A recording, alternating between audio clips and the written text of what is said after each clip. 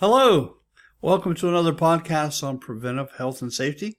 I'm Alan Doherty and glad to be with you today. Today's going to be one of those podcasts that we're going to go over something that's so simple and so fundamental that it goes without saying, but I'm going to say it anyhow. I was talking to somebody about some of the podcasts and, they've listened to several of them and they said, you know what, sometimes you just sound like a mother. And I said, well, I don't mean to be that way, but the truth is, most of the time when it comes to preventive health and safety, we basically know what we're supposed to be doing. It's not a matter of really not knowing sometimes. I mean, some of the information gives you some thoughts and things to think about. I'll tell you, one of the biggest ones was on the fire about having a rope ladder upstairs. I had a lot of comments on that wow, they never even thought about how they would get out if the downstairs was fully engulfed in flames. So, there are some new things to think about, but truthfully, most of the things that we go over are just things that we need reminders about. And when we have a reminder, then we do them more often. When we do them more often, it creates a habit. And if it's a good habit, then it's going to help us in the long run with our longevity and our health.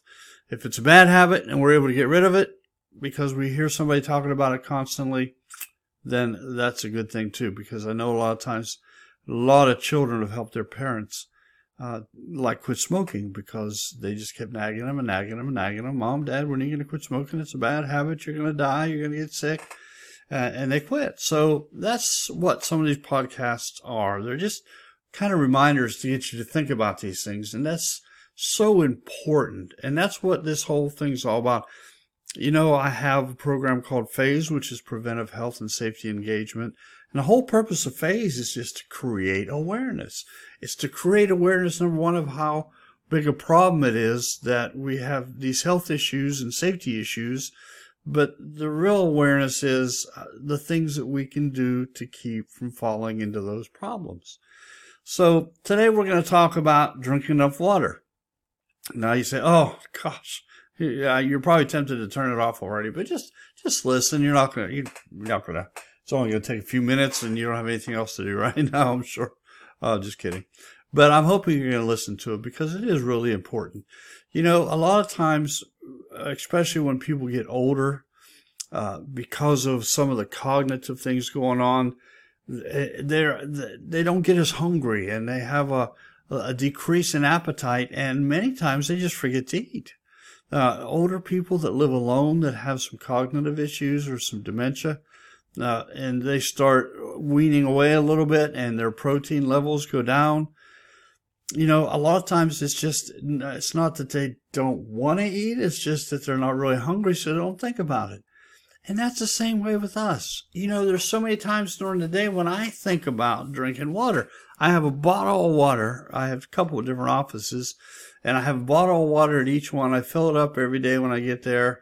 I try to drink at least 3 or 4 glasses while I'm at work, or bottles while I'm at work.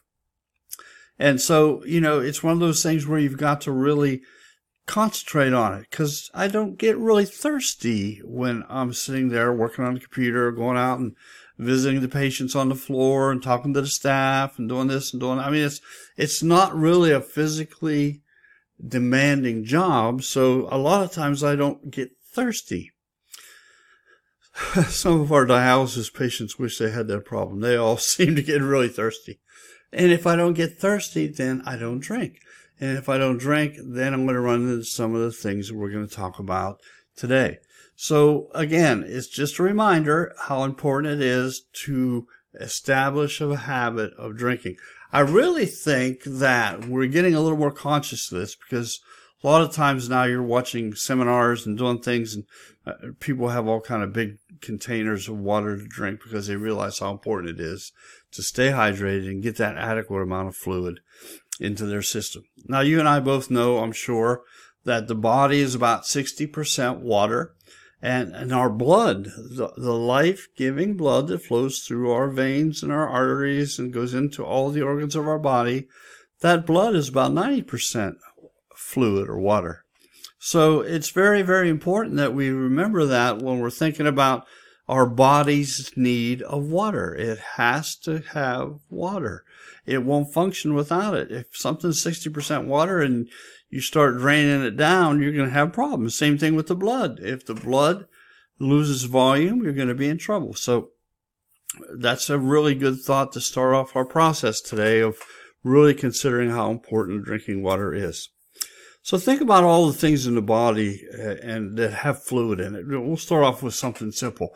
Your joints, okay? Your elbows, your shoulders, your knees, your hip, ankles, all the joints of your body, your neck, your vertebrae, all those, the joints that you have are basically lubricated with some fluid.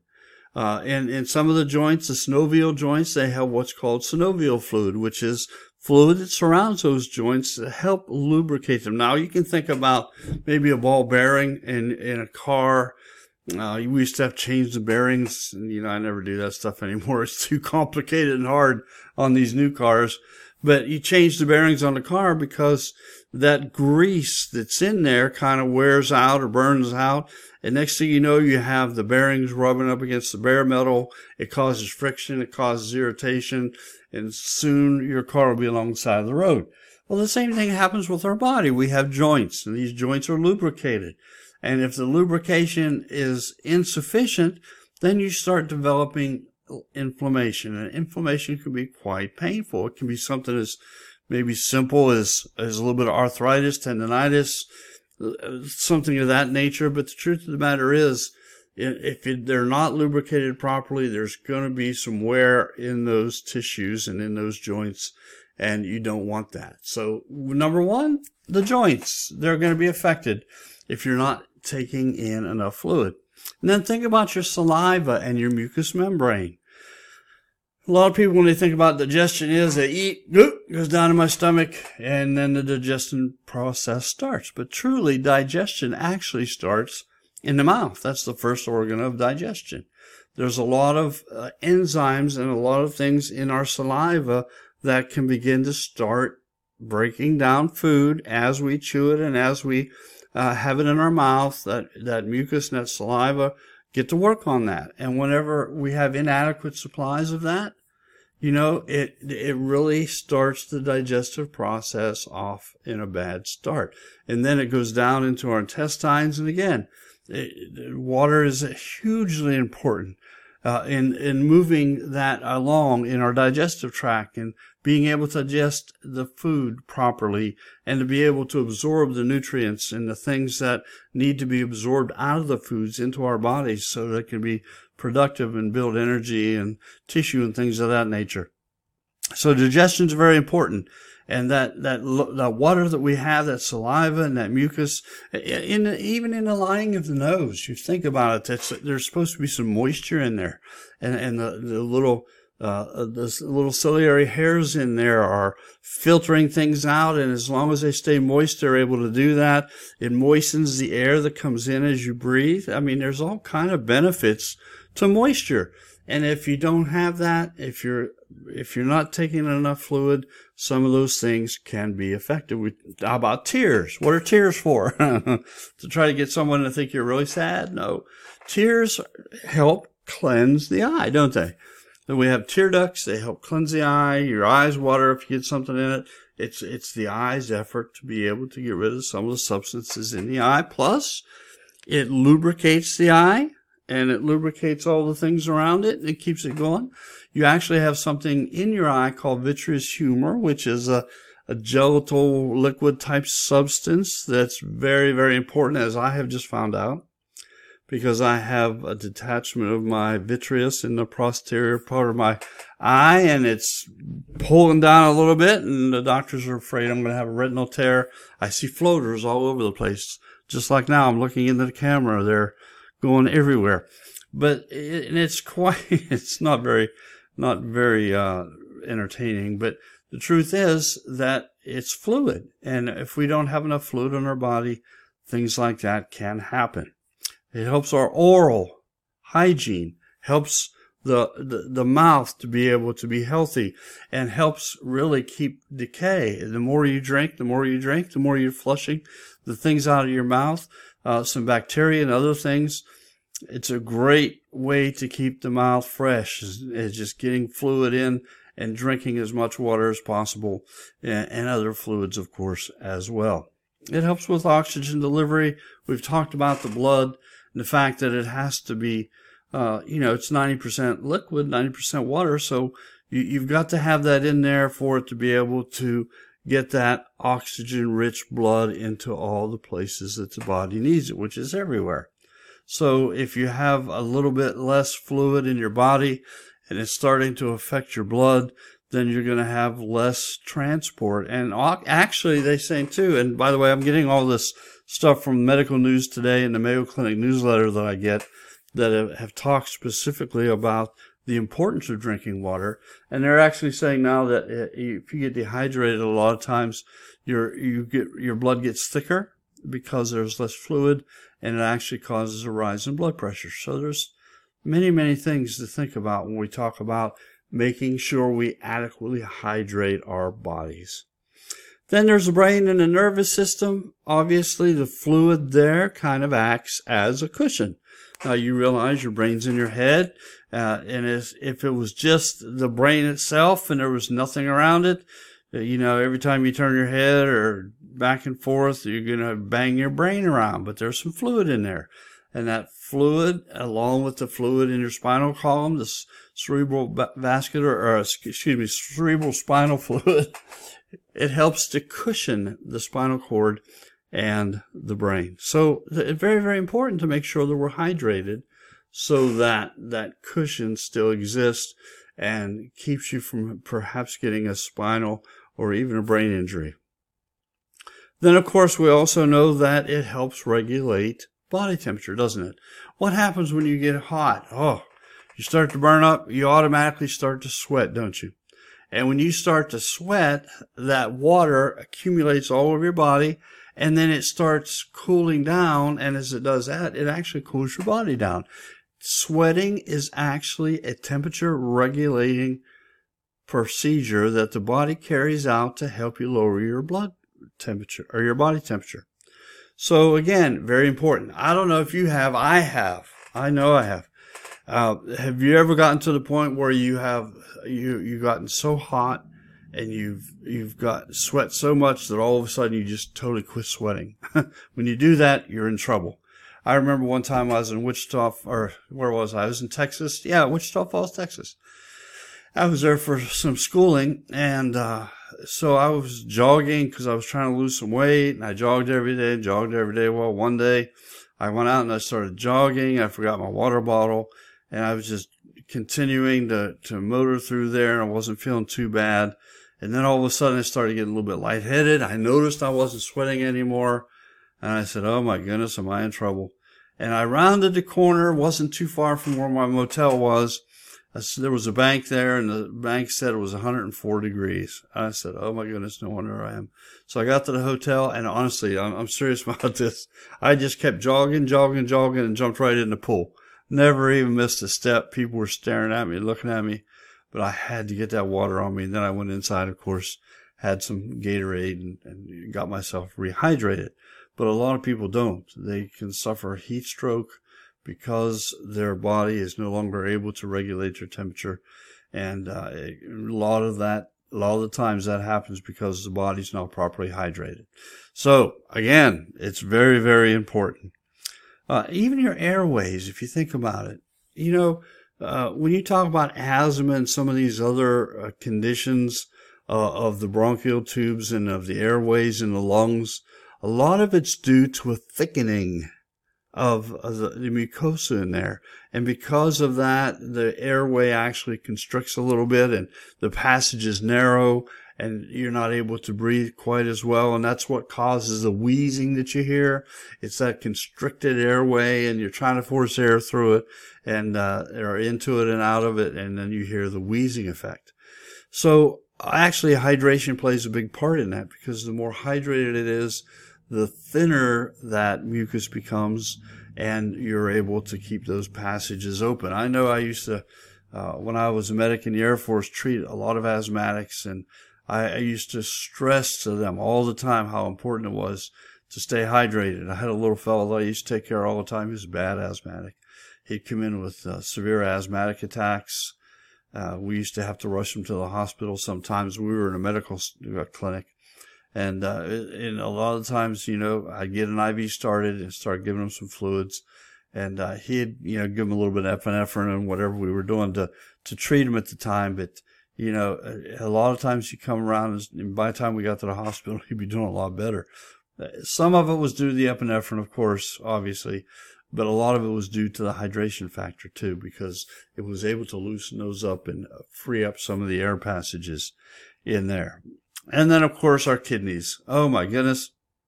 Can you imagine an organ that is specifically built to have fluid go in, filter it, go through all these little glomerular structures and down through a couple of tubules and then excrete the water and then return the blood back out. So that all happens in the kidneys. Now, can you imagine what happened to the kidney if all of a sudden that volume of water started slowing down? You see, the blood goes in there, but there's not as much fluid in there.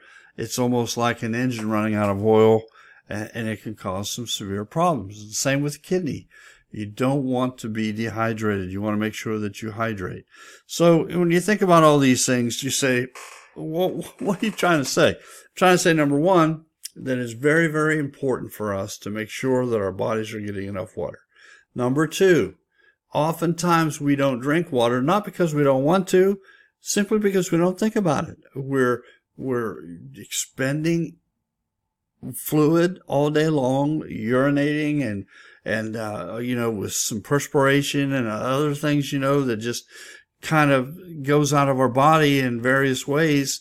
And then we don't replenish it. We're actually starting the process of dehydration, and it's not good for any of the body things that we talked about, plus several more.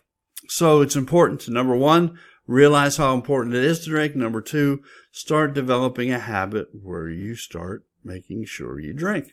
I've talked to a lot of people about this and how they've done it, and they fill up a pitcher full of water with the amount of water they're supposed to drink every day. And, now we're going to talk about it in a minute, but, and they keep drinking until that's all gone. And that's a wonderful way to do it. Or someone says, I have a bottle. If I fill it up 5 times a day, I've had exactly the amount of water I'm supposed to have for the day. So there's various ways you can do it, but the important thing is you have some type of habit that you have to remind you to drink and hydrate that body. You're going to feel better. You will. It gives you more energy. It gives you more mental focus. It gives you more clarity. It helps you function more closely to what the body's supposed to function. In other words, you're at that level where the body is at homeostasis. It's just right where it's supposed to be. But if you slack off and start pulling that fluid and not replenishing it, then sooner or later you're going to have some problems with health.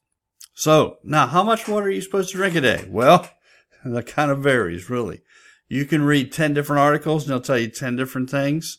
We're talking about the Mayo Clinic here, they suggest that a female should have about 15.5 cups of water a day, or fluid a day, which equates to about 124 ounces. And a gallon has 128 ounces, so somewhere around a gallon of fluid. And then males about 11.5 cups. That's about 92 ounces. So, a little bit less than that. The truth of the matter is every individual is different.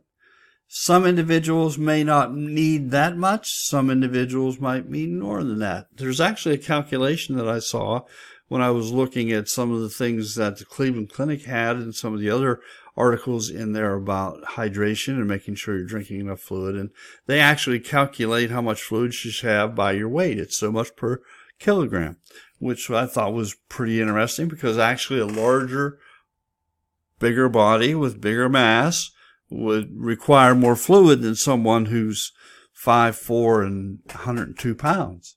So that makes a lot of sense. But the truth is, you need to hydrate. You need to drink fluids. And so that's just a guideline. Some people say 8 ounces, 8 ounce glass 8 times a day. Yeah, that's about 64 ounces. So, it's about half of really what they're recommending. But hey, it's a start, right? And if all these things and all these habits and the things that we're trying to do to promote health and safety, again, it's not something that you do immediately and it's bam, you're right where you need to be. Sometimes it takes a little time to get worked up to the place where you're drinking enough fluid. Now, don't forget, when we're talking about fluid, you get fluid from some foods that you eat. For example, watermelon, spinach, and some other fruits and vegetables have tons of water. Look at an orange. I mean, good gravy. I mean, you eat an orange and it's almost all fluid. We used to crunch it up real good in our mouths and get that orange juice going through, and then there's just a little bit left. It's just not much there because it's almost all fluid. Watermelon, of course, that's almost all water. Maybe that's why they call it watermelon. But cantaloupe, any kind of fruits and vegetables that have a lot of water, you're going to really be able to get some benefit from that. Soups, obviously, chicken broth. They recommend teas for hydration, like green tea and herbal teas. Milk, believe it or not, milk is actually very hydrating and it helps your body. Plus it has calcium, vitamin D. There's just a lot of things that you can do to drink. So you don't really want to get fanatical about it and get it down to the ounce and say, I've only drank 122 ounces. I got 2 more ounces to go and I'm done. Okay. So that's not my intention. My intention is just make sure you're getting enough fluid, make sure you're thinking about getting enough fluid, and develop some habits that'll really help you be able to get fluids. Now, people talk about Gatorade all the time, so I'm going to throw this in too. Gatorade actually is good. It helps hydrate your body. It helps balance some electrolytes. There's some potassium in it, and there's some calcium in it, and some other things that can help balance your electrolytes a little bit. The problem is, if you look at the first few ingredients, the first one's water, second one's sugar, and the third one's dextrose. So you don't want a steady diet of Gatorade. You don't want to drink 124 ounces of Gatorade a day.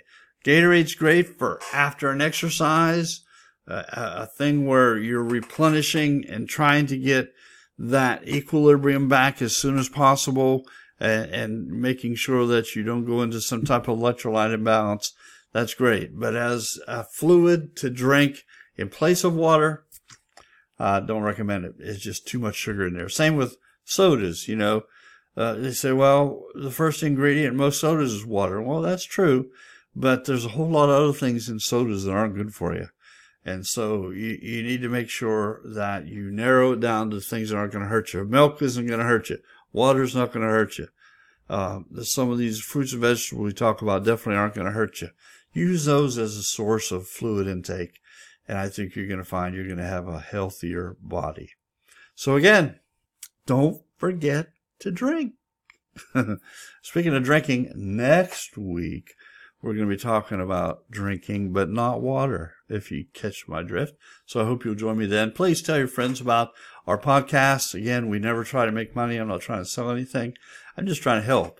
And I'm trying to get everyone to understand how important health and safety is. If you'll notice on the little thumbnail for our podcast, it says, doesn't matter how rich you are, it doesn't matter how much money you have, it doesn't matter how many friends you have or relatives, how many people you're in love with, how important you are, how successful you are. None of that makes any difference if you don't live long enough and you're not healthy enough to enjoy it. So think about it. Preventive health and safety, it's worth everything you do, because an ounce of prevention is worth more than you can imagine. Thank you. Have a great day, and we'll look forward to seeing you again next week.